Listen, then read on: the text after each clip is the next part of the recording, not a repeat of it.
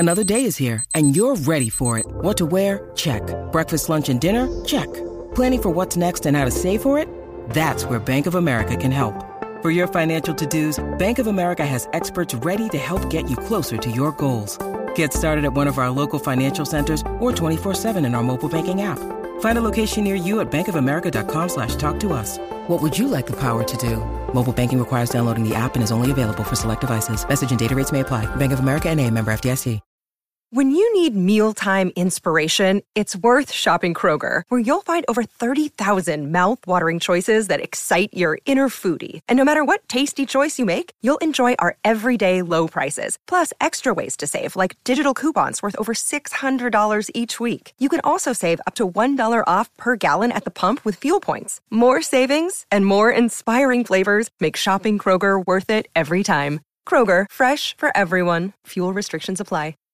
Lucky Land Casino, asking people, what's the weirdest place you've gotten lucky? Lucky? In line at the deli, I guess? Aha, in my dentist's office.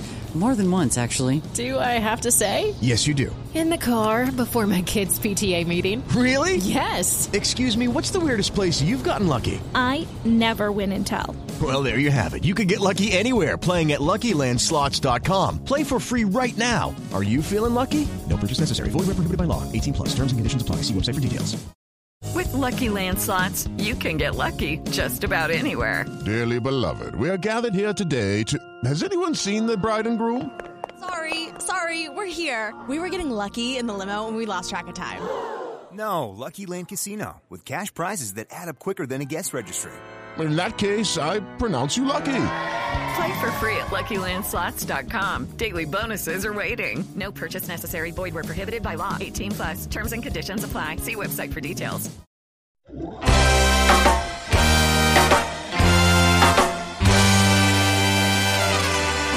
You're listening to the Red Seat Podcast, part of the Over the Monster Network. Red Sox fans have longed to hear it. The Boston Red Sox are world champions. Hosted by Jake Devereaux. It's gone. It's into the bullpen. This game is tied. This game is tied. David Ortiz. David Ortiz. David Ortiz. And featuring Keaton DeRocher. It's a grand slam. I'm telling you, it's time to party. Welcome back to another edition of the Red Seat Podcast. This is episode 227, and joining me for this episode, as usual, is my friend and co-host Keaton DeRocher of Over the Monster and the Dynasty Guru. Keaton, what's going on, my friend? Not much. Feel like I could not have a better timed vacation, and I can just not have to podcast about the Red Sox for 2 weeks and let them figure themselves out, come back, and then everything will be happy and better. Well, you picked like a really bad vacation spot to try and get away from the Red Sox, as you are going to Boston and going to be sitting on the Monster for a game coming up here against the Rays. So you might have just, played yourself right there. Yeah, I think you're right. It's probably, I feel like the Chris Sale's return, which we will get into, was for a long time pegged to be the exact game I was going to. That is not the case, and I should have taken that as an omen. Yeah, that's very disappointing. I was very disappointed for you when I figured out that was going to be the case. So, but at least you'll get to relax in the great state of Maine afterwards. True. Happy to be home. Yeah. Now it's looking at, so I missed Sale, and my penance is Nick Pivetta versus Josh Fleming. Oh, that's not bad. That could have been much worse. It could have been a lot worse. Yeah, could have been much worse. All right, so let's talk about what we are going to talk about on this podcast today. Obviously, the sky is falling for the Red Sox. We are going to assess how we got here and what this team can do moving forward to get out of this slump. So we're going to give you the specifics really from the time that the slump started. We're going to go back a little bit further, even the last 30 days, to look at some numbers. It's not pretty, folks, but we are going to break it down for you today.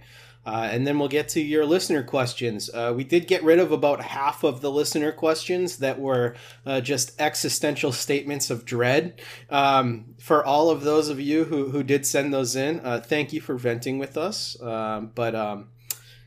Yeah, we hope Yeah, we do sympathize with you, but we hope that this rational explanation of how the Red Sox got themselves into this situation will help you pull yourself out of your dread as we are trying to do the same. So let's get right into it, Keaton. We last talked on August 2nd, and things weren't going so well for the Red Sox then. They were in the midst of a little slump here, but we weren't overreacting to it. However, if we look back to when this cold streak really started on July 28th, the Red Sox have gone 3-10 since that time. Now sit 4 games back of the Rays for first place, and now third and fourth place, the Yankees and the Blue Jays, are actually closer to us than we are the Rays. Those teams are just 2.5 games back for the Yankees. Blue Jays are just 3 games back of us. And all 3 of those other divisional teams have gone 8-2, while the Red Sox have gone 2-8 over their last 10 games. This is how a lead evaporates very quickly. It's not what we want. No, and you and I talked just 1 week ago. I tweeted this out earlier as kind of like a tease to this podcast, but 1 week ago, you and I were like, we still feel really positive because the Red Sox would have to absolutely tank, and the Yankees and Blue Jays would have to play above themselves for an extended period of time for things to get interesting, for us to be really worried about the Red Sox season. Neither of us thought that was going to be the case literally 1 week later. No, you don't expect a 200 winning percentage for 10 straight games, and this is just it's gotten really bad. And the thing that sucks about it too is it's been losing in all sorts of different ways. It's been the Detroit series was just simply not showing up and playing baseball effectively, and Cora expressed his frustration with that by I think it was the third game where he was just basically like, yeah, that effort was terrible. And then in the Blue Jays series, it felt like they just found new and more painful ways to lose every single day. Yeah, and that's the thing that is maybe most frustrating, because not only is it new in different ways, and it's not like something that you can pinpoint that like they focus on this, they're back to winning. Well, it's a bunch of things, and it also is miraculously stupid base running mistakes late in games, getting out to third base. The literal most basic fundamentals of the game, they've just forgotten how to execute. Yeah. And it's not only is it frustrating because they're losing games that they probably should win, but it's also just difficult to watch it happen. Yeah, and Will Fleming on the radio loves to talk about how base running is at sort of an all-time low across baseball. Just in that same game you were talking about where the Red Sox had all those base running errors, the Jays had 2 back-to-back base running errors in the same game that bailed the Red Sox out of a very sticky situation. And that's been sort of the most frustrating thing about watching the Red Sox over this 3-10 streak that they've been on, a losing streak, has been that it seems like every time something goes right for them and they get bailed out, they just like run into a mistake right away, or they get bases loaded, 0 outs or 1 out or something like that, and just squander the situation. It's just like every time they are on the cusp of something good happening, something horrible happens.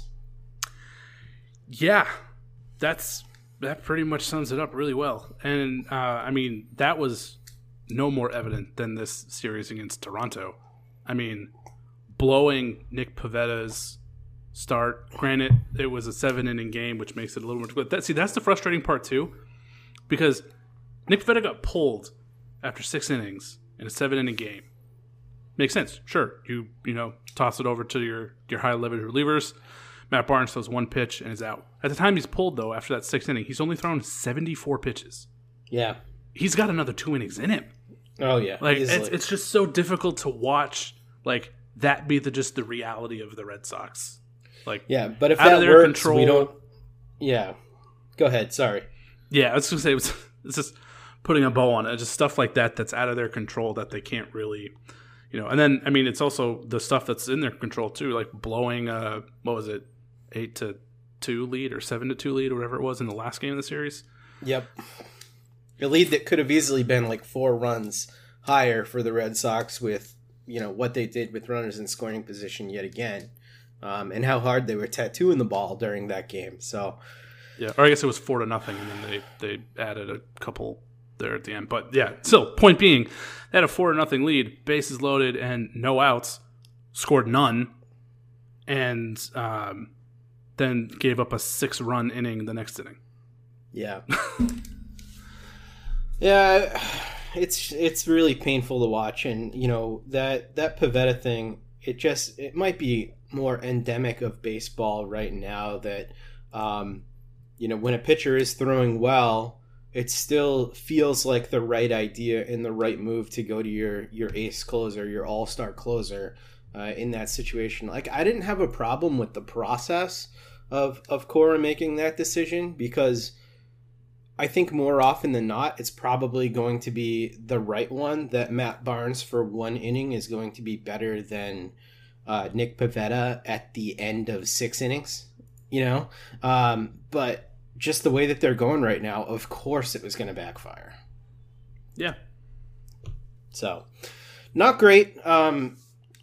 We're going to get into a little bit more details here about what exactly has happened here. But, last time we were on, we were talking about the trade deadline. I think it was last time. Wasn't that last time? I think it was. No, or like a trade deadline review. Yeah, we had two trade deadline shows. They're kind of blending together in my head. We had the short one and then the longer one, where we kind of assessed what the division looked like. And we both gave them C+ for their trade deadline acquisitions. I am here to regrade. I think that trade deadline was an F at this point. Here's why I think so. Since arriving, Hansel Robles has been kind of a crazy person and has an ERA of 13.5 over 3.1 innings. He's just been bad. I don't know what it was that Chaim Bloom saw in him or was trying to, capture, but that hasn't been good. Austin Davis has been fine. He's got a 4.15 ERA over 4 1/3 innings, but he's not really a huge difference maker. And then Schwarber has not played. Okay, we didn't expect him to play by this point, but when the team is literally in a free fall and your star acquisition is still recovering, and per Jen McCaffrey suffered a setback in his recovery, like, this is telltale why every year at the trade deadline you don't see people trade for injured players, because timelines can be fuzzy. This just it sucks. All of it sucks. It just did not work. Any of it. None of it worked. Austin Davis was the best move. Yeah, you're right. That's not great.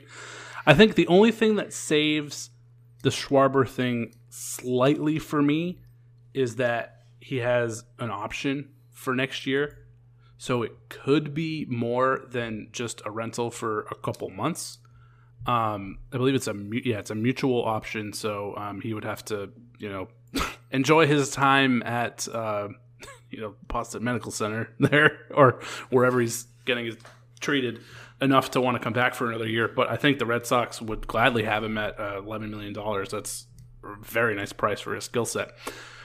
But that's hoping that he stays. And he has to stay for that to really kind of feel like it wasn't an absolute waste. If he leaves after only playing maybe a couple weeks, then it looks way worse.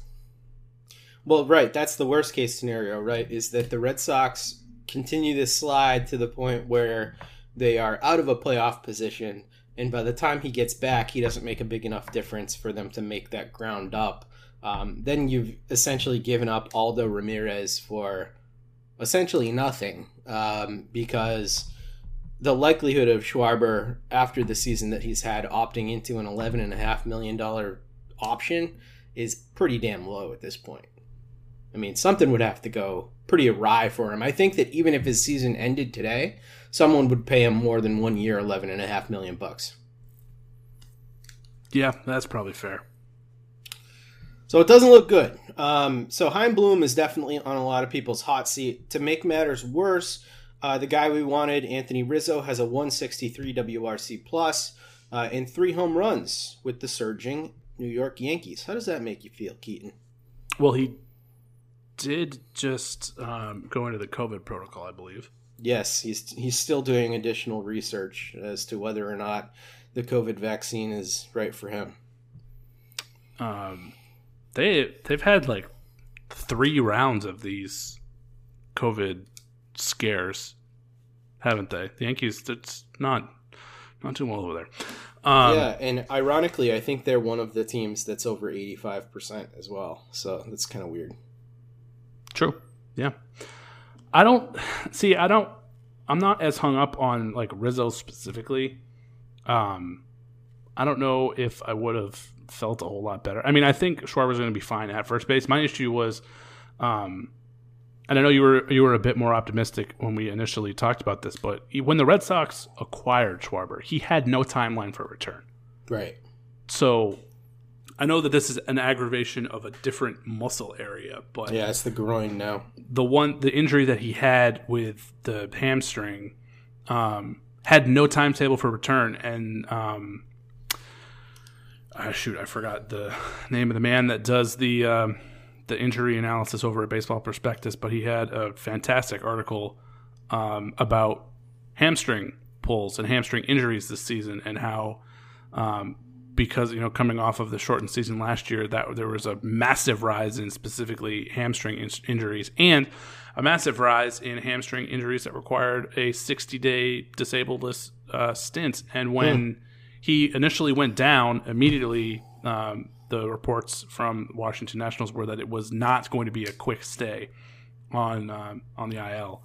So acquiring him, knowing that, and knowing just that those injuries are taking longer to recover from, and the shrinking amount of time left in the season every day that he's not playing, doesn't seem like a wise investment unless they really thought that they could get him for more than a year. And you just outlined exactly why he's probably not going to stay.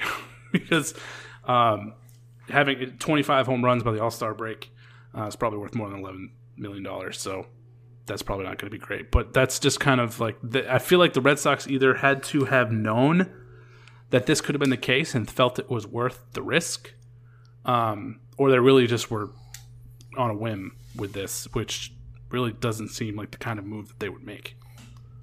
Yeah, especially because at the time of the trade deadline, they were in first. Right. And the thing is here that you're expecting Schwarber to come in, either learn first base, which is going to require him to stretch and potentially aggravate that area, or play left field. I guess the only thing that I could see them doing here is maybe playing Schwarber at DH until that thing is rock solid. But that then means you have to play JD Martinez in left field pretty much every game and sit somebody like Jarren Duran. That doesn't seem great either. No, it doesn't. So, I mean, the fit was it was always a little suspect, but you just outlined lots of reasons why you don't trade for somebody who is currently injured, especially when your team needs that immediate influx. I mean, to the team, they just had 2 scrub-a-dub relievers come in the middle of their huge slump right now. And that doesn't exactly inspire confidence. So, man, it is tough. I told the listeners we were going to pick them up, so hopefully that'll happen later in the show. Duran and JD, a little bit more news. We're both experiencing COVID-like symptoms, missed a few games, got tested. Both of those guys are clear, so that's good news. Bad news, my I guess, crush in the rotation for way too long. And Keaton, you were right for telling me he was bad all along. Martin Perez, in Perez Day, was demoted to the bullpen. So Perez Day is no longer a thing, unfortunately. I do like the guy and his personality, but man, he has just not been good. We're going to outline some of those numbers a little bit later in the show, but was that the right move to demote Martin Perez before demoting Garrett Richards? I mean, they're both bad. I don't think the sequence of events really mattered. They're both out of the rotation once Chris Sale is back, which we had a date or at least a target for Sale. So whichever one got yanked first, the other one's not going to be far behind. So I don't think I'm really hung up on who got yanked first. I'm more concerned with. Well, I think you actually outlined it. It probably makes sense, right? Because you outlined the last time we talked a week ago that Perez's bullpen makes a lot more sense than Richards, because he just doesn't seem like he would take to it, and it would be just like a straight DFA. They can still get use of Perez out of the bullpen, which they did in the Toronto series. So that probably does make more sense. And then when Chris Sale comes back, then Garrett Richards basically had his last ditch effort to remain in the rotation, and 5 innings and 3 runs and 3 strikeouts isn't going to do it. Yeah, probably not. Probably didn't save his job. I'm still interested to see whether or not they try and shoehorn him into the bullpen. But we'll see. A little bit of other news. As we noted before, Chris Sale is making his season debut on August 14th against the Orioles. This last time out, he threw, I believe it was 89 pitches. It looked really good. He looks like he is going to be pretty much old Chris Sale when he comes back. I'm not sure he's going to be like 2017 vintage Chris Sale, but he's easily going to walk in here and be the best starter, right? I want to say yes. I feel like yes, just because of his attitude. But I still think it's a lot to put on him with those expectations. But then again, the Red Sox are kind of in a position where they need to kind of have him be that. Not only just kind of expect it to happen, but they really need him to be that kind of guy. But yeah, I think this is probably a better chance than not that he is.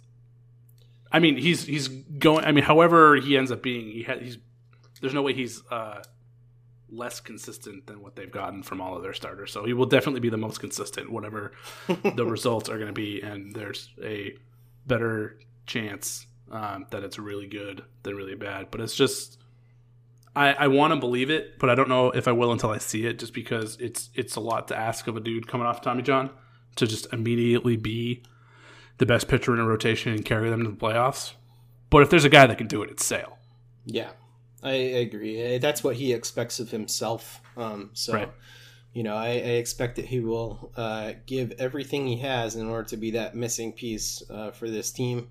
A little bit of other bullpen news here. Hirokazu Sawamura was pulled from his appearance in the last game against Toronto with an injury. Keaton, what was that injury that he was pulled for? Yeah, it says precautionary reasons for right elbow tightness, which isn't great news most of the time. No, that doesn't sound good.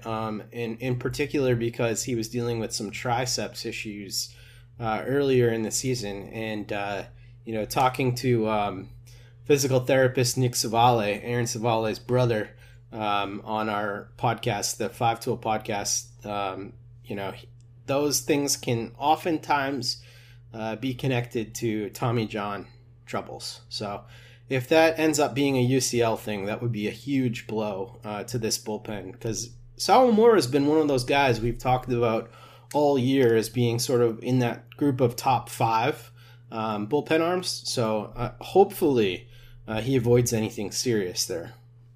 Yeah, for sure. And that's kind of like it. The triceps issue coupled with now this other elbow piece, that's what kind of gives me a lot of hesitation about it, and not like basically expecting the worst news. Like re-aggravating the same spot, sure, I get it, but re-aggravating another spot that is often tied to Tommy John, it doesn't seem like it's going to be great news. Yeah, it just seems like he's overcompensating. So if he does get a MRI on that area, I'll be very curious as to what the results are. But we're crossing our fingers for Sawamura. At this point, I'd be okay with even just shutting him down for the rest of the regular season and trying to get this thing as right as possible for a potential playoff run. And if not that, I mean, get him ready for next year. You want to take care of those things. And the Red Sox, I feel like, have been pretty good about shutting guys down before these injuries do get to that point. You know, they were successful doing Chris that with Sale notwithstanding. Not with Sale, but this year we have to give them credit for how they handled Houck and Siebold. They were very conservative with those guys, and both of them are now healthy and throwing well. So yes, we'll see. We'll see how that works. Another bit of news: Garrett Richards apparently has 9 lives. He is lined up to start again for some reason on August 13th. I might just be busy that day. Yeah. I mean, if it makes you feel better, the fact that Sale is back-to-back with him, although it would have been better if it was the other way around, so that you could have the extra day of rest going into Richard's next start. But the fact that they're tied together, unless there's an off day, well, there's an off day on Monday, or today, right now as we're recording this. I don't know if there's another one next week, but maybe there is. There's an off day before that next start, and so they're just kind of getting one more out of him. Yeah. I forgot to say that, you know, we could celebrate the fact that the Red Sox can't lose as we're recording this podcast, so that's something. Yeah, that is very true. Small victories. I've come to really hate Garrett Richards' face, and the faces that he makes on the mound, in the dugout. It's really it's getting to me, man. Oh, you know what? So there is an off day on next Monday, but there's a doubleheader with the Yankees. So he's probably got 2 more starts left in him. Great news, everyone. Okay. Yep. All right. Another bit of news that I wanted to share. So I oftentimes will split listening to the games in the car and, you know, on my TV. And the radio guys do a great job. But Will Fleming said a phrase that was really disturbing to me for the state of the bullpen. And, you know, I don't know the exact quoting of it, but the gist of it was that the Red Sox really need Ryan Brazier to come back. And I was just thinking to myself, like, Keaton and I were just talking about how this bullpen looks really good.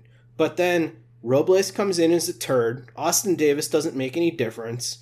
Ottavino and Barnes, as we're going to talk about, have been garbage over the last, you know, few weeks. A few guys even longer than that. This bullpen is overworked and isn't the bullpen that we are expecting and needing at this point. And for Will Fleming to say that about Brazier, and he wasn't wrong, it's just like, holy shit, have we gotten to the point in the season where we're relying on Ryan Brazier to bail us out? Yeah, it doesn't feel great.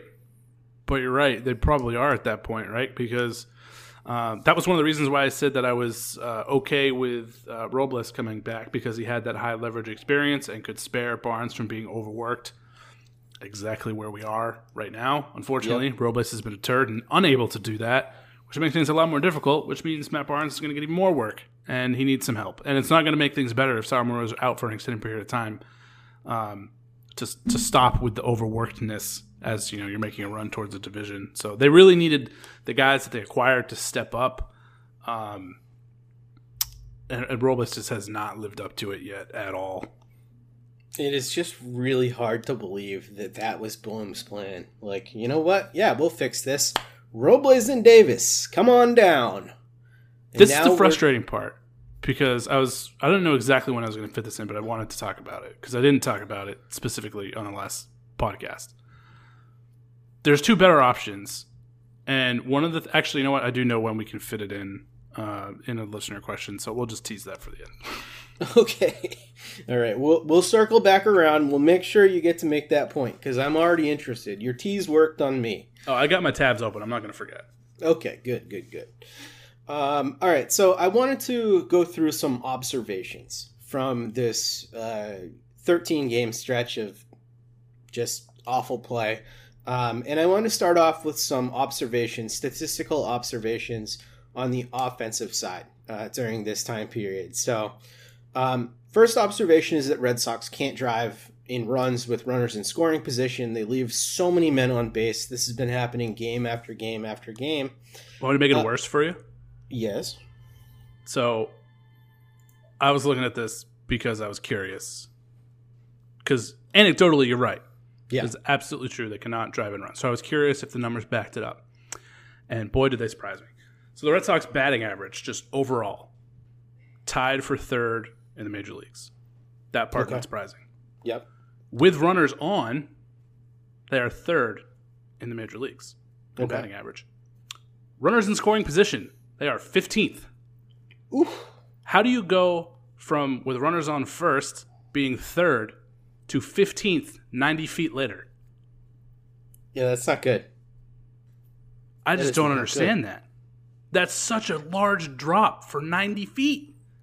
Yeah, it is. And it's not... The thing that's so frustrating about this, too, Keaton, is that it's not just like Bobby Dahlbeck swinging at air up there. It's all of the guys on this team not delivering with runners in scoring position, aside from maybe like Devers and Verdugo and, you know, a few key players there. Kevin Plawecki, obviously, an absolute all-star. But, you know, JD Martinez, how many times have we seen him swing at air with runners in scoring position? Far too many. Yeah. Not the guy you would expect either. No, definitely not. So the numbers here, since July 28th, the only Red Sox players, and that's when this streak of badness started, with a WRC plus over 100 are Alex Verdugo, Kike Hernandez, Rafael Devers, and Kevin, the all-star Plawecki, as I'm going to just start calling him. I'm going to will it into existence. And if we want to go out even further than that, so, you know, that's been about 2 weeks. If we go out 30 days, that list shrinks to not include Verdugo. He doesn't make the cut 30 days. But it does include Christian Arroyo, but he only played 5 games during that time because of the injury that he's on the IL with. So really, if you're looking back 30 days, I mean, it's a part-time catcher, Kike and Devers, being above average offensive performers. You cannot score runs when just Kike and Devers and Plawecki every 4 days is carrying the offense. That's just not going to work.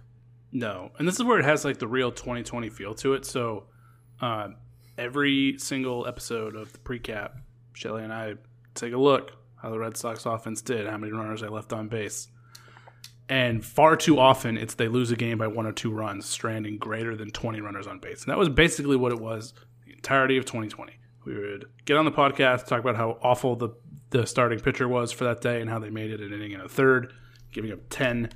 And then the bats, they would lose a 1-run game and they'd strand 25 runners. And the last game against Toronto is a great example of that. They put up 8 runs, 16 hits, out-hit Toronto by 6, and strand 21 runners on base. That's not going to do it, especially this offense. This offense is way too good for that. Yeah, it's not going to do it. And especially, looking at the numbers here and digging into the individuals a little bit here, Xander Bogaerts over the last 30 days is batting .230 with an 88 WRC plus and just 3 home runs. Bogaerts is clearly dealing with a wrist injury, and this is a repeat of the season where he broke a finger and continued to play through it. I desperately want him to just go on the IL and get right. At this point, he could have taken a 3-week or more IL stint, and you telling me Jonathan Arraez couldn't come up and be an approximation of the 88 WRC plus that Xander Bogaerts has put up over that time period? It's not great. Arraez actually has a higher batting average than him during that time period. Hunter Renfroe gone cold again, 87 WRC plus over that time period. Still has 5 home runs, so we'll take that. Christian Vasquez we're getting nothing from. Vasquez is quietly having one of his worst seasons in a long time after starting off the year hot. Cordero delivering nothing to us yet again. We thought that maybe he had turned a leaf there, but he's got a 36% K percentage and just a 63 WRC plus. Jarren Duran and Bobby Dahlbeck. WRC plus of 48 for Duran, a sub 200 batting average for him. And Dahlbeck, 203 with a 46 WRC plus. Oh boy. Jarren Duran and Bobby Dahlbeck, two guys that we unfortunately are relying on to be contributors to this club. And Duran was who we were looking for to be the spark plug. He's striking out 39% of the time and walking just 3.4%. That ain't it, man. It's not, but I'm not going to put a lot of that on him. We saw him have an adjustment period in AAA where he was striking out 30% of the time, and then he figured it out and had an incredibly great run of like 45 days where he cut that like 8%. He needs the at-bats and he needs the time to figure it out. I understand, however, in the middle of a playoff push where you're fighting for 3 teams now to win the division, isn't a great time to get that experience. But he needs to get those at-bats at the major league level somehow. Like, you can't send him back to AAA because he's just going to murder it again. Right. So he needs to get the at-bats, and I think you just got to push through it. I'm okay with that. Okay? I'm okay with the idea of let's just let Jarren Duran go out there and figure it out. What I'm not okay with is letting Franchy Cordero and Bobby Dahlbeck continue to get time. Yeah, that's fair. We've seen enough. Like, when are we throwing in the towel here? An empty 261 batting average over that time period from Cordero and a empty 203 batting average from Bobby Dahlbeck. What are we doing here? Well, I think the plan was to throw in the towel when Schwarber was healthy. Unfortunately, that may not happen. So you kind of screwed yourself. So here's my question to you. Do we now turn to Jairo Munoz, who is... We know what he is. He's a contact hitter. Is he going to walk? No. Is he going to hit for a ton of power? No. But is he going to strike out 40% of the time? No. And he's got a 20-plus game hit streak right now in the minor leagues. Isn't it time to get him up here instead of one of those two clowns? I'm fine with that. And particularly if you're batting him ninth, all he needs to do is just get on base ahead of Kike and Devers and Martinez and all those guys. And it'll be extremely more effective. He doesn't have to show up and then just he's not going to hit homers, but if you're realistic about your expectations, whatever he's going to do is going to be better than those guys. As long as he's on base ahead of, just getting him on base and then turning over the lineup, that can only mean good things for the lineup, and that may be exactly what they need. Man, did you ever think you'd miss Christian Arroyo this much? No, not even a little. Yeah. He's become such an important part of this offense. He's like one of the few guys that can actually, come in and make contact in key situations. Him being out has just been really painful for this team. So that's the offensive side of things. Let's look at the pitching side of things. During this 13-game stretch, it has been just as bad, if not worse. In over 30 days, it doesn't look much better. Since July 28th, only Nick Pivetta and Tanner Houck have starter ERAs under 5. Richards' ERA during that point sits at 6.92. Erod's is at 6.48. Eovaldi's is at a healthy 10.8. And Perez takes the cake with a 14.21. Is that worse than you thought? Or is that about it from what you've seen? With the Lucky Land Slots, you can get lucky just about anywhere. This is your captain speaking. We've got clear runway and the weather's fine, but we're just going to circle up here a while and get lucky. No, nothing like that. It's just these cash prizes add up quick. So I suggest you sit back, keep your tray table upright, and start getting lucky. Play for free at LuckyLandSlots.com. Are you feeling lucky? No purchase necessary. Void where prohibited by law. 18+ terms and conditions apply. See website for details. Lucky Land Casino, asking people, what's the weirdest place you've gotten lucky? Lucky? In line at the deli, I guess? Aha, in my dentist's office. More than once, actually. Do I have to say? Yes, you do. In the car before my kids' PTA meeting. Really? Yes. Excuse me, what's the weirdest place you've gotten lucky? I never win and tell. Well, there you have it. You can get lucky anywhere, playing at LuckyLandSlots.com. Play for free right now. Are you feeling lucky? No purchase necessary. Void where prohibited by law. 18+. Terms and conditions apply. See website for details. I mean, that's just what I thought, given the last 30 days, or what just I during thought this 13-game stretch, did you is that worse or better than you expected? Just like without knowing the numbers. Yeah, that feels about right. It's been that frustrating. Okay, yeah. When Richards is the second best of that foursome during that time period, some stuff has gone on. Actually, you know what? I take it back. Pivetta is worse than I thought. Basically because of that last start, I thought that his numbers would look a lot better. I thought that would carry more weight. Yeah. But the fact that it didn't shows how bad it was. Yeah, that is very true. During this 13-game stretch, the pen has been horrible too. In particular, Matt Barnes and Adam Ottavino, two guys who have been extremely overworked to this point in the season, both on pace for close to career high innings totals. Matt Barnes has an 8.10 ERA. We saw him give up the game the other day. We've seen him do it a couple times actually. Adam Ottavino also gave up the game, 7.71 ERA during that time, and even Captain Phillips Valdez has come back to earth, has a 6.23 ERA over those 13 games.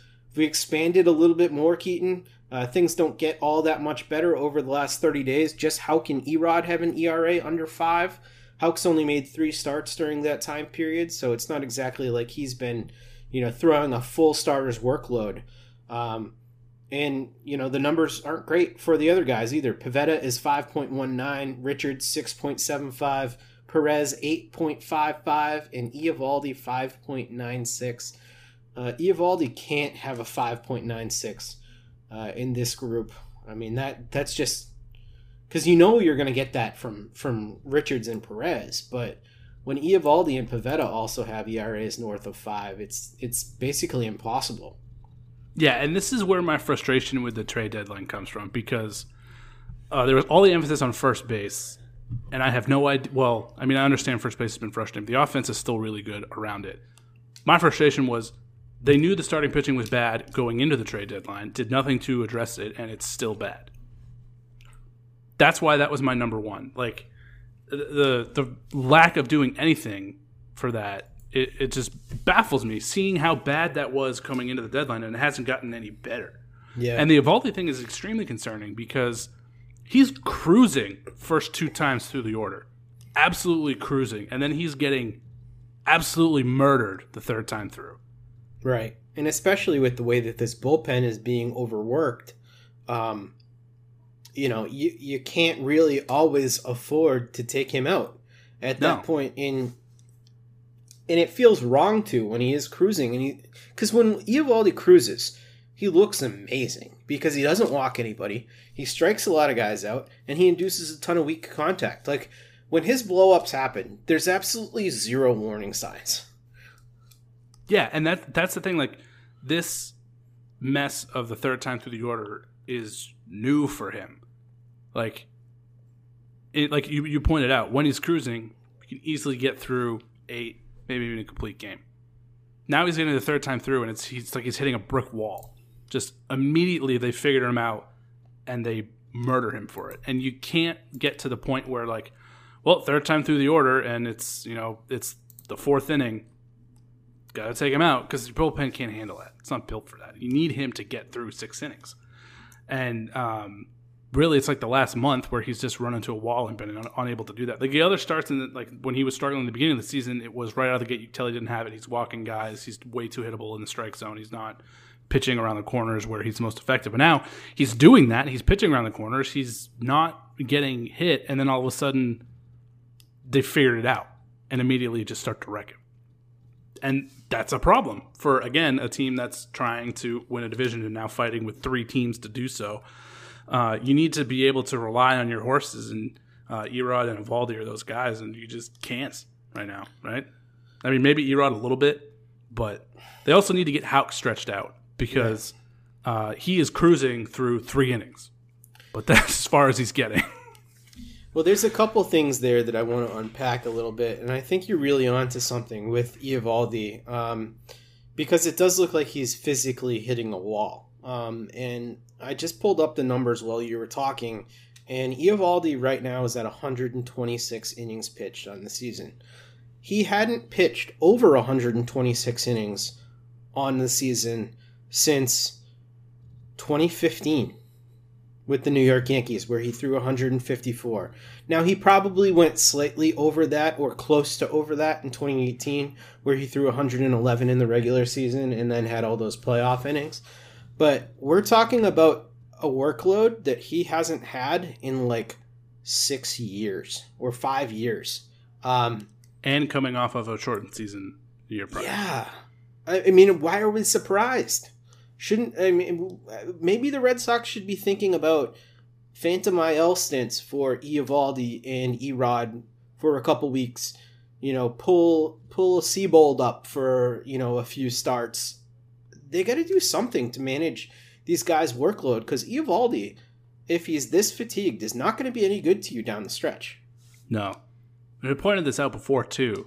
What is it? The radio hit up there in Bangor talked about it on that a couple weeks ago, that we were entering a territory with every single one of the starters where they were about to pitch more innings than they had in years, and it was coming off of a shortened season. The fact that they've been able to avoid injury is a miracle. Yeah. But it almost makes you think, shoot, maybe it'd have been nice to have Eovaldi on the shelf for 3 weeks so he could be 3 weeks healthier at this point in the season. So, yeah, you're right. Maybe they need to do that. Or maybe they, I know this is a listener question, so we can get into it more when we get to that point, but maybe they move to a 6-man rotation and unfortunately keep Richards in the rotation just to try and eat innings, even though it's probably, they just do the old Wakefield thing, right?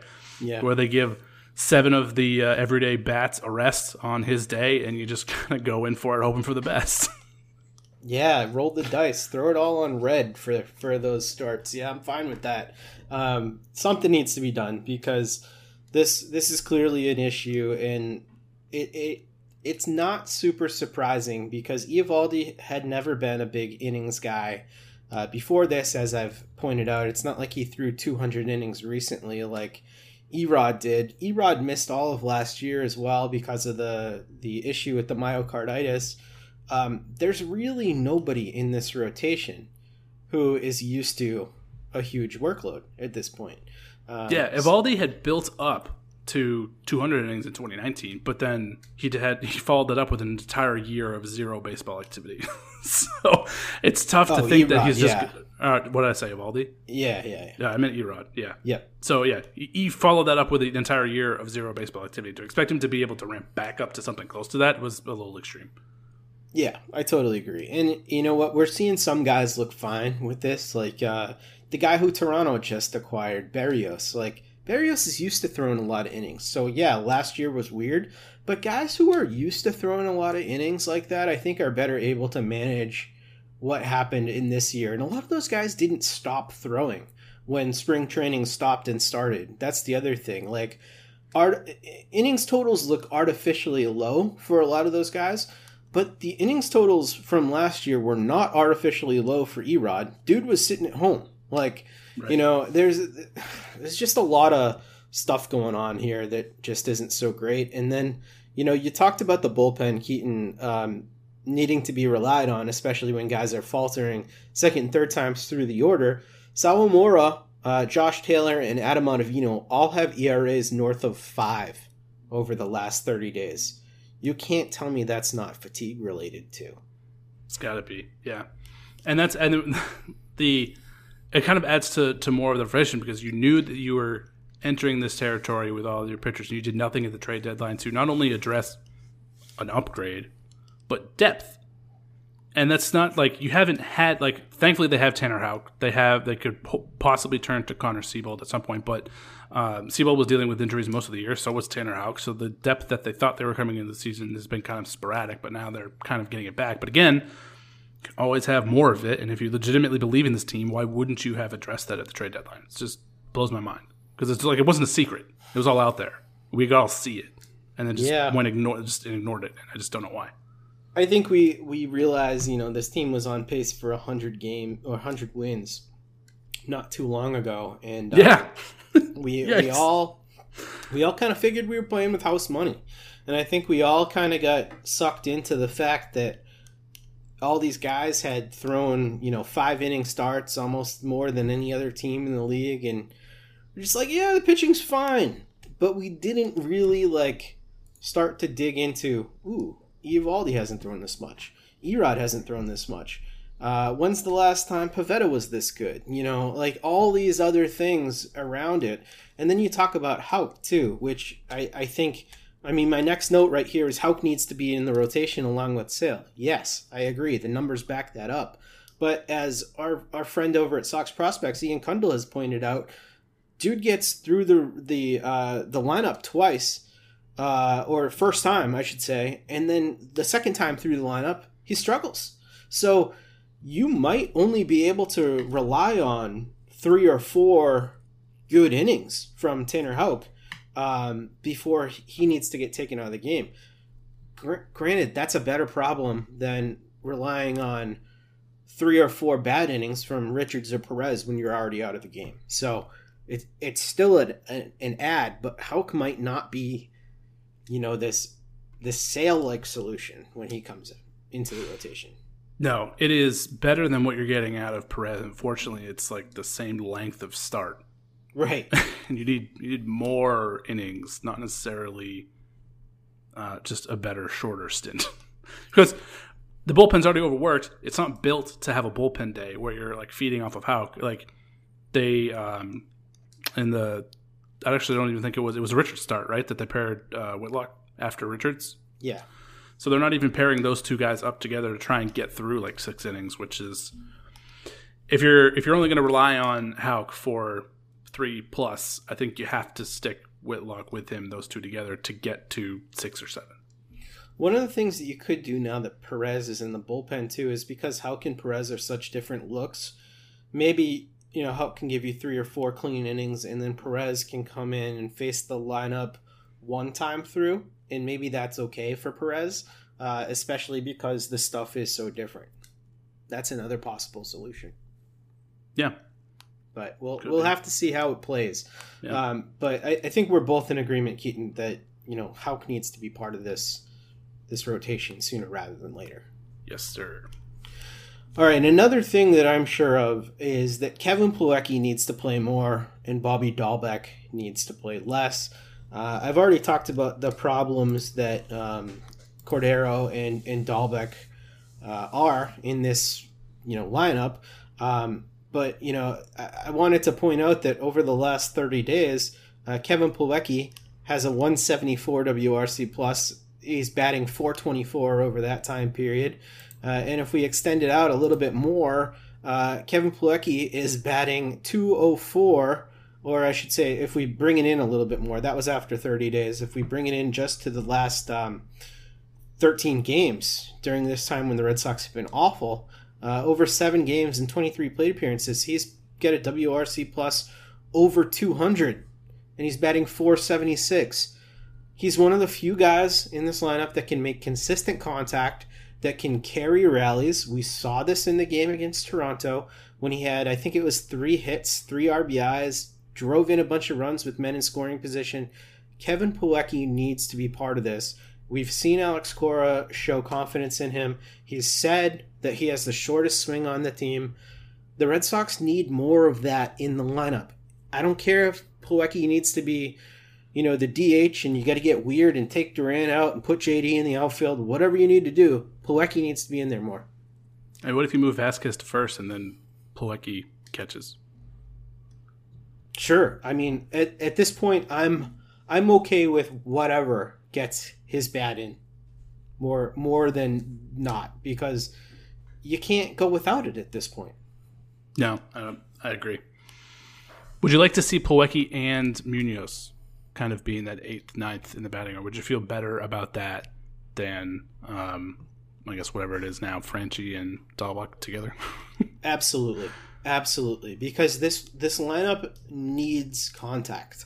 It needs some ability to string it together until you get to the real producers in the lineup, and at this point, there's just far too much swing and miss and ending innings, just taking a seat on the bench. It's tough, and both of those guys give you that contact. Yeah, I'm for it. Oh, man, this is we know the problems. We just got to fix them. So I want to get to our listener questions today, Keaton, but I wanted to get to a listener online, Chris Reddy, who brought something interesting up to me. And I was kind of complaining online about Chaim Bloom's trade deadline on Twitter. And he said, Chaim is rebuilding an organization, and the boys are slightly ahead of schedule on the road back.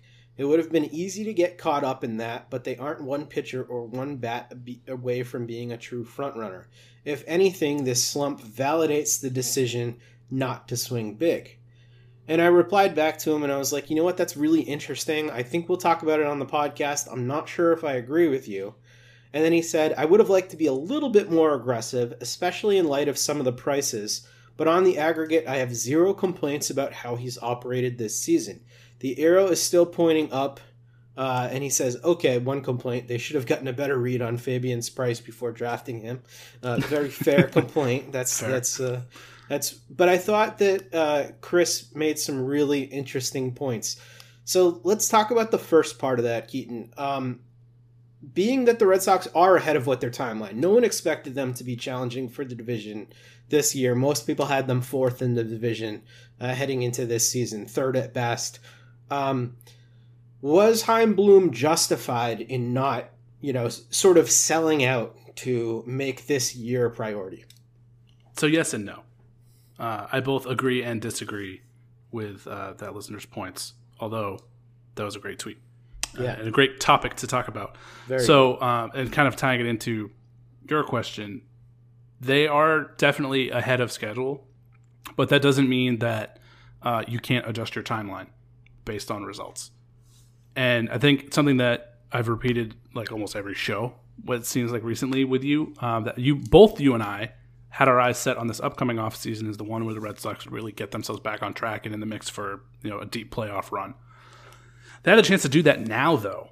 And I don't know why you wouldn't take advantage of that, because if you can add those like tertiary moves to make the team better now and in the future, knowing that we have a bunch of money coming off the books and a really big offseason just in Major League Baseball in general coming up, you could pair those two things together and adjust your timeline based off of the performance, how they're doing. Like, I don't think you needed to strictly stick to that timeline. And there's also, that timeline is completely made up by you and I. We don't even know if that is how the actual Red Sox front office are viewing the team. So that's just you and I, our expectations of looking at the team's talent and with their financial situation and assuming that this is where the magic is going to happen. However, I think they were one starting pitcher away from shoring up the rotation so that they could make a deep run. And I feel like I talked about that a lot leading up to the trade deadline because of how bad it was. You knew you were getting Chris Sale back, which was a huge boost. Tanner Houck should have been used probably sooner, but if he wasn't able to stretch out enough, then I get it. He was also hurt. But those two guys getting in the rotation, Nick Pivetta, although he has been better than Perez and Richards, has been extremely inconsistent and for the most part not great. So your threshold for getting better was finding someone who was better than Nick Pivetta. And I think if you had Erod was trending in the right direction, Eovaldi, who's been mostly good for the season, although you pointed out that he's got to be getting some fatigue issues here. But Erod, Eovaldi, it's top. Sale coming back healthy. Houck in there. That 1 through 4, that's a great 1 through 4. You can add one more to that mix to shore up that fifth spot and actually get some innings and some use out of it. And then have Pivetta and Perez in the bullpen to spare those innings and basically kind of like stretch out. You like throw a 6th day in between starts for guys to stretch them out and save them. So you're not relying on, a fatigued Eovaldi and Sale putting a lot of pressure on him. I think they should have done that, and that would have made a significant difference not only in the starting rotation, but in the bullpen and how that was used. And that would have made me feel a lot better about where they would be now. Even if they had continued to struggle, I would still be more confident in the situation because they would have the tools to be successful in the postseason and spare their guys as they're heading towards it. So it's kind of coupled with, we saw the same thing happen in April, right, where the Red Sox were struggling and everything was going wrong. Mm-hmm. They couldn't score runs. The pitching was atrocious, and they just kind of had to work through it. We're seeing the exact same thing now, and it would have been just as big a deal as it was in April if the trade deadline wasn't happening around it.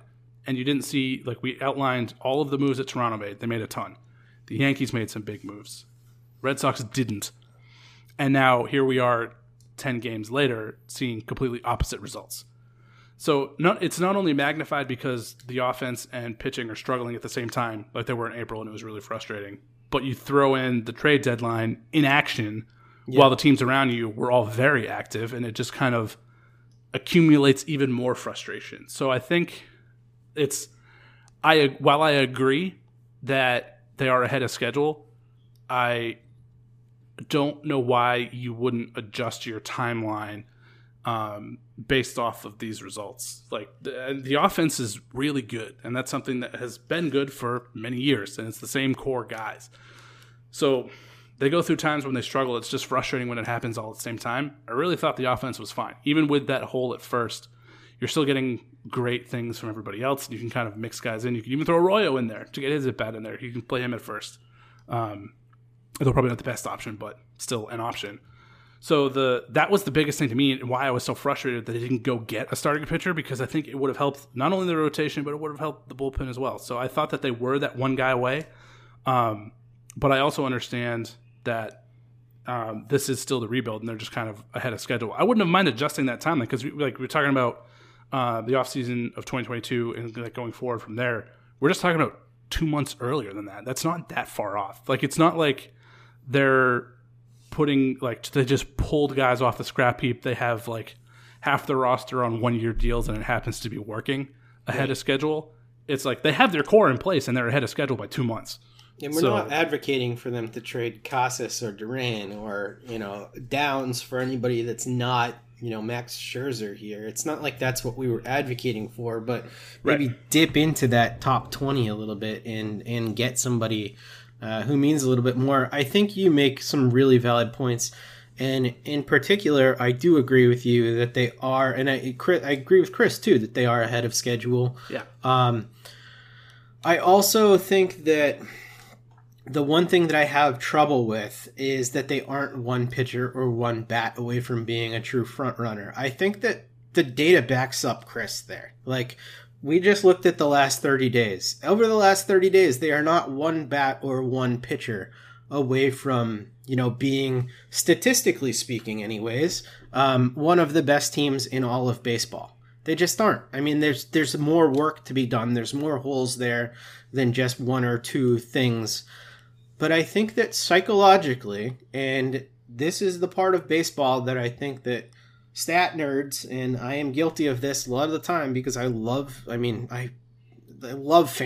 I'm on there all the time. And you hear me cited on here all the time. But I think that we forget the human part of this game. If we think about the Kendall Graveman situation with the Mariners, when Kendall Graveman got traded to the Astros, they were trailing the Astros in the division, but they were over 500, and they were pissed. They were really, really angry. And if you think about, what that says to a team when you're trading away a guy like that, thankfully the Red Sox didn't sell, it says, I don't believe in you. But also when you're the team that's getting the Graveman, we're getting a reliever with an ERA under 1. Like, that says to that team, oh man, they really believe that we're the real deal this year. We can do it. And like, psychologically, that's a massive lift. So instead of the Red Sox getting in Hansel freaking Robles and, Austin Davis, no offense to those guys, kind of offense to Robles though, because he seems like kind of a maniac. What if they had gone out and paid up to get Graveman? You can't tell me that would have cost an exorbitant amount. It certainly didn't cost an exorbitant amount for the Astros. Okay, Graveman coming into this bullpen situation takes a whole lot more pressure off of this bullpen than, one of those scrubs coming in here. And then if you go out and get, a mid-tier starter or, I don't know, Anthony Rizzo, who can actually play immediately and fill a void for you and fit in seamlessly on your team, like, you can't tell me that those things don't indicate to the players, we believe in you, we respect the effort that you've made to get here, and we respect those 30-plus comeback wins that you've had, and that those guys don't maybe start playing a little bit above their heads in light of the way that makes them feel. So, I think we often overlook the psychological part of trade deadline acquisitions and what being active actually means. Absolutely. And playing off of that, Xander Bogaerts' comments immediately after the trade deadline, that he was expecting the team to get reinforcements and they didn't do it. And they feel a little bit let down about that, but they just kind of have to go to war with the players they have. That means a ton. To have the leader of your team be like, yeah, we were expecting something to happen and it didn't, and now here we are. Yeah. It's not great. It's major disrespect. And, the fact that Bogey is saying that and he is 1 year away from being able to opt out of his deal pisses me off. Because if Bogey's saying that, the clubhouse is irate because Bogey does not complain. No. And just kind of like a follow-up on your point about being the one pitcher away. So let's go fast forward just ever so slightly to Saturday, Chris Sale's return. With Chris Sale, Tanner Houck, and a move that I wish they had made at the trade deadline, they would have had 3 different pitchers in the starting rotation than they did 30 days ago when you outlined all of those bad stats. So I think one pitcher would have made a significant difference. Yeah. 1 out of 5 plus adding 2 new guys internally. Yeah, that makes a big difference. Completely agree. So you also jumped the gun on me to get to my little rants here because I can tie it in. You talked about the low cost for Kendall Graveman. Mm-hmm. So many people, at least the ones that I interacted with on Twitter, so maybe it was my own fault, could not grasp the concept that you can upgrade your team without giving up your top prospects. Like, you don't have to target the best player at every position to upgrade your team. The threshold for an upgrade to the starting rotation of this team was better than Martin Perez and Garrett Richards. That does not cost a lot. And everybody, when I was talking about, I sent out a tweet like a couple hours before the deadline, and I was like, Red Sox in action is kind of frustrating, watching all the other teams be better. And then I got a ton of hate for that from people that are like, look at what the White Sox had to pay for Kimbrel. I was like, okay, you didn't need Kimbrel to make your bullpen better. Case in point, the Astros added Yimi Garcia, trading a 31-year-old pitcher who was terrible and a prospect not in the top 50 of the system. You don't have to have the best farm in baseball to upgrade your team. The Toronto Blue Jays added Joakim Soria for 2 players to be named later who are sure to be outside the top 50 of their team. Right. Both of those guys would have been better upgrades. They're relievers with high leverage experience who don't walk people, which is bullpen has a massive problem with, and you wouldn't have had to break the bank to do it. And the fact that they didn't do that was incredibly frustrating. Yeah, and they didn't, they didn't even pay an arm and a leg to get Brad Hand either. No. And no pun intended, sorry. The Phillies added Ian Kennedy and Kyle Gibson for a failed prospect. It still has some promise, but like you could have pried Ian Kennedy from them, just Ian Kennedy, not getting. Actually, they got Hans Cruz too. They got 3 guys for a failed prospect with the Phillies. Well, I don't want to call Spencer Howard a failed prospect yet. He's still very young, but somebody who has definitely underperformed expectations. So you're telling me you couldn't have gotten one of those guys, that Ian Kennedy out of there, or Kyle Gibson, for what you have? It wouldn't have taken Tristan Casas to upgrade this team, and that's what people seem to not understand. Right. Like, the threshold for getting better was incredibly low, and they didn't even meet that, which was really frustrating.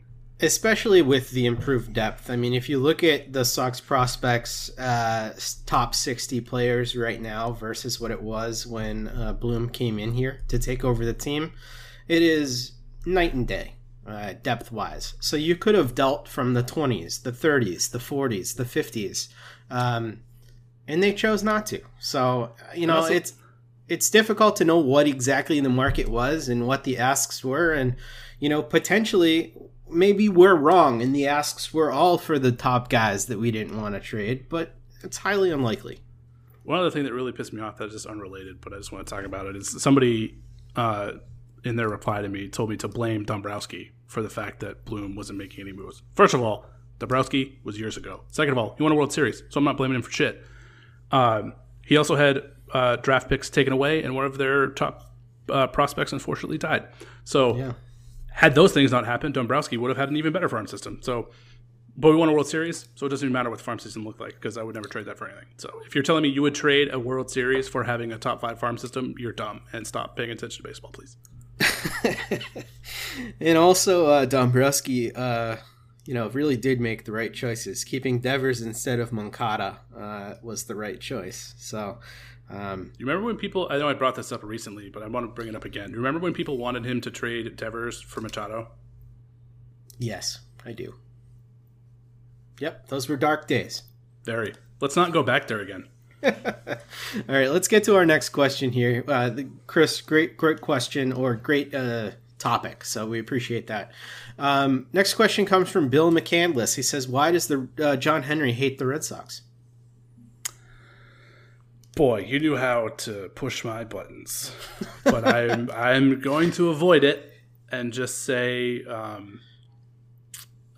baseball is full of masochists, and sometimes we do it to ourselves. Yeah, and you know what? I have to give some credit here to John Henry, too. The John Henry era has led to 4 World Series. And one of the things you cannot say about John Henry is that he doesn't spend. You can criticize him for how he's handled the last few years, or let's just say 3 seasons. Let's just say 2018 forward. But overall, I think most fan bases around baseball will be happy with 4 World Series in the last, 20 years or so. That's pretty good. Faux show. Adrian Raymond has our next question. He says, is there any advanced stat suggesting before the deadline that the Red Sox aren't that good, which made Bloom go in for a lukewarm push at the deadline? Or is the farm system just not good enough to get somebody who can actually play first base and hit above 500 OPS? That's a really good question. This was the question that I was going to respond with my little rant about the farm system too, but then you go for it, man. Well, that's it. Like, it doesn't matter what shape the farm system is. They could have made moves to get better with the farm system that they have, no problem, and still even retain their top 10 talent. Has chosen not to. Yeah, and I think that getting back to the farm system, it's something that I follow very closely, and the Red Sox farm system is not bad. If anything, the Red Sox farm system is mid-pack now. It is not a back-end system like it was a couple of years ago. Bloom has done an incredible job with that, and there was more than enough meat on the bone to take from that and make those upgrades without touching your top 5 to 7 guys in the system. So that was there, and I thought that they ought to have dipped into that a little bit to make those pushes. To get to the first part, though, yeah, there were some advanced stats suggesting that the Red Sox weren't this good, in particular the pitching overperforming to this point, and the sheer number of holes that they had at different positions.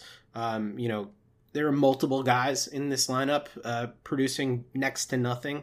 Duran producing next to nothing, Dahlbeck, Cordero, a few other guys on pretty huge cold streaks, but they were fillable gaps. I think that Bloom was ultimately too conservative in what he did, and I think he deserves a lot of criticism for that, for sure.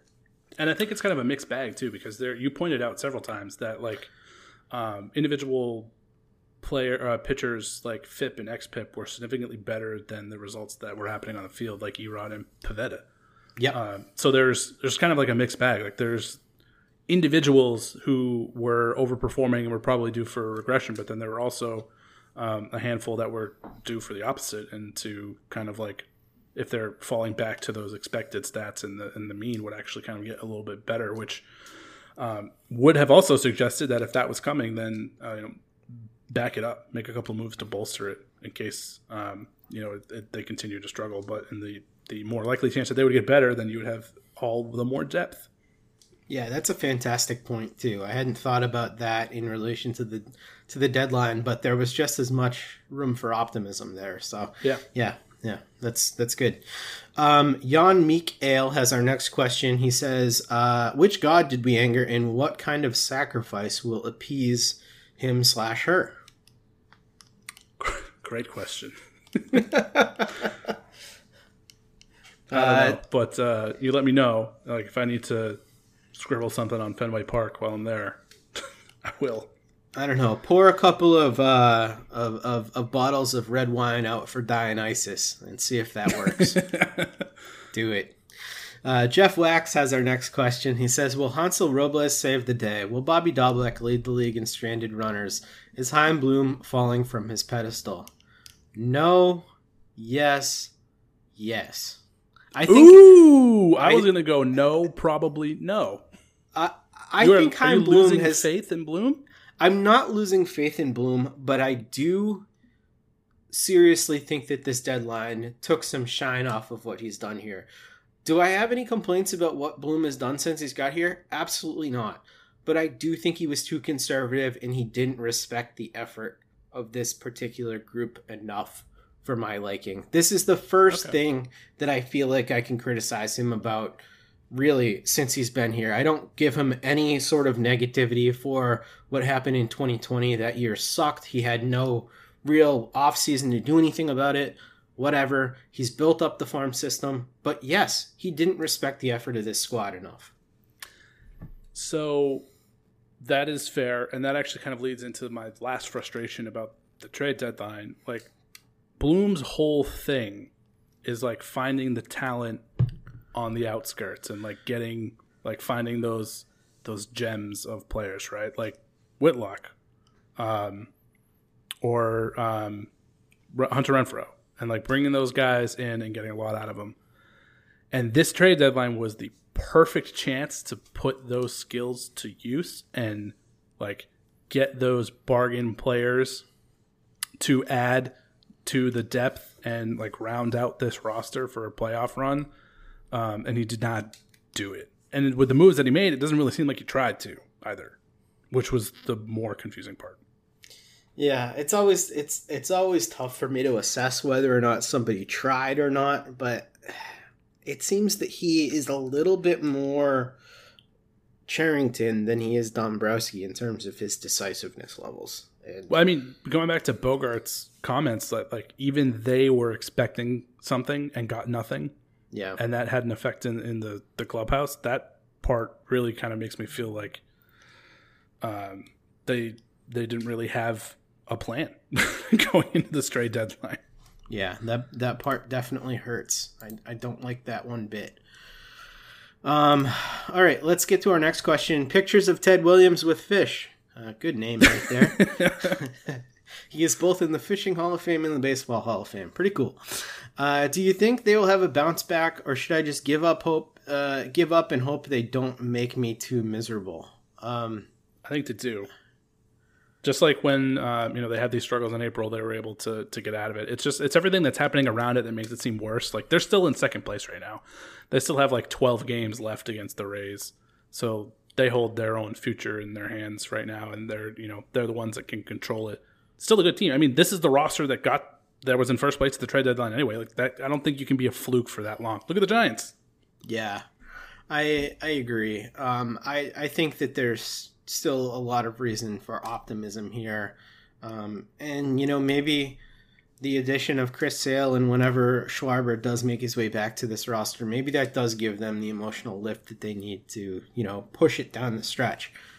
Baseball season's long, man. That's why they call these the dog days. It's tough to get up for it all the time. So it's part of it.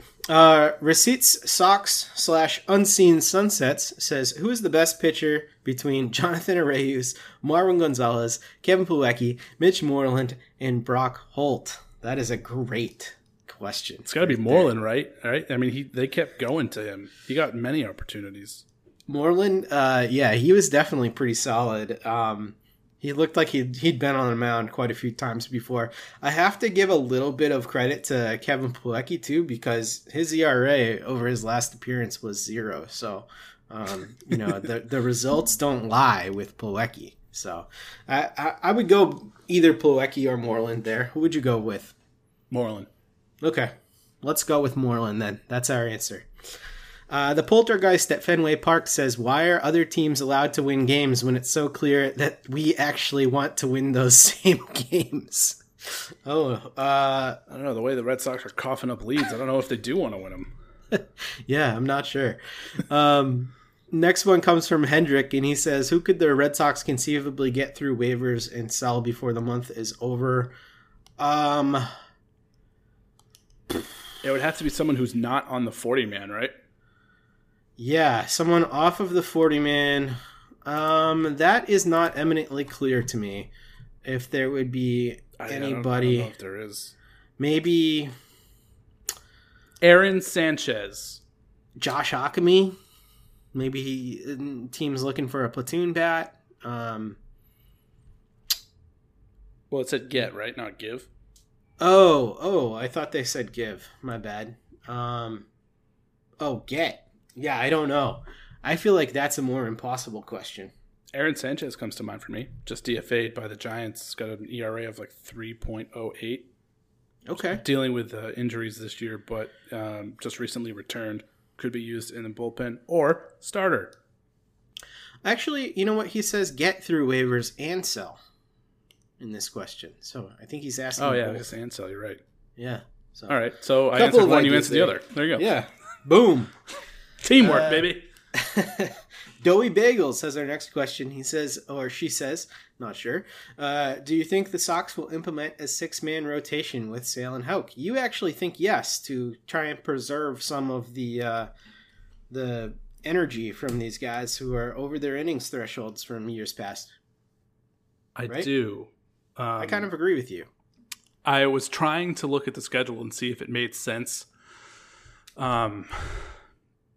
With Richards and Sale lining up, but it doesn't because with Richards on Friday and Sale on Saturday, that would not line up for them to pitch the same day on the doubleheader on Tuesday. That's too close. It's too short a rest.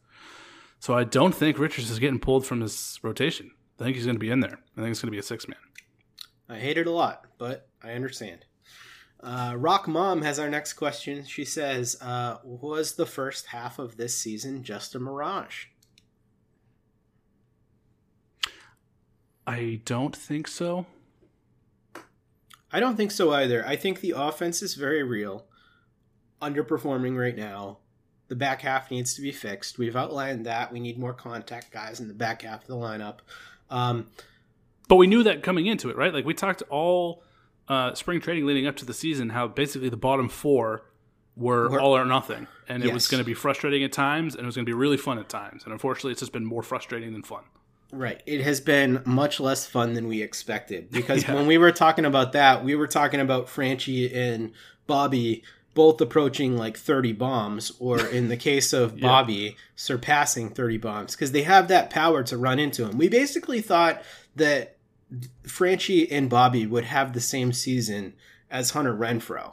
But what we've seen is just all of the bad things from guys who don't make contact with those later two.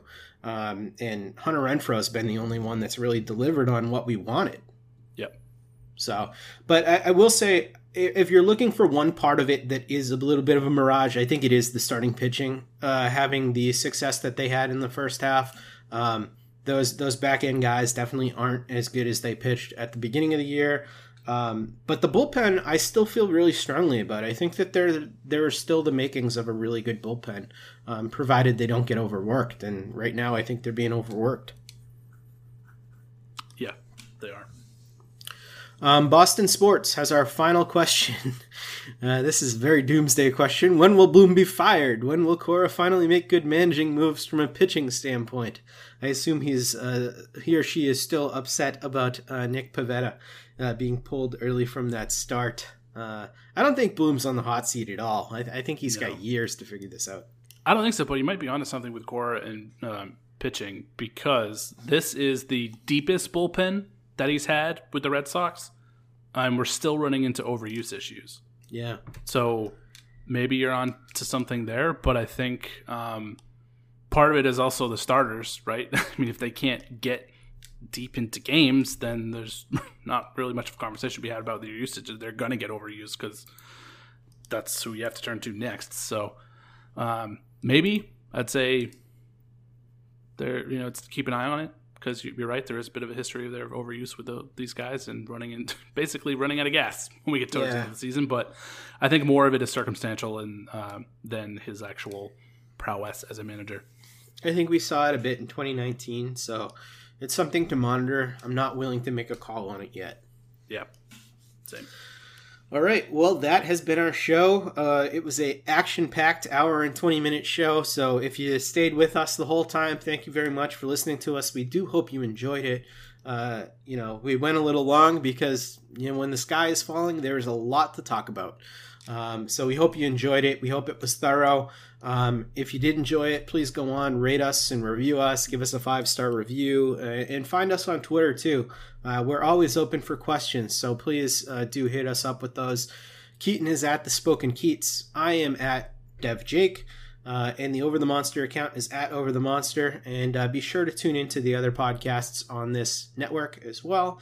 There's the Over the Monster podcast with Matt and Brian. There's the Red Sox On Deck podcast with Shelly and Bob. And there's also the Precap podcast with your Keaton DeRocher and Shelly Verstraete. So check all those out. They're great shows. And we appreciate you being with us. Keaton, thank you. And we'll be with you again next week.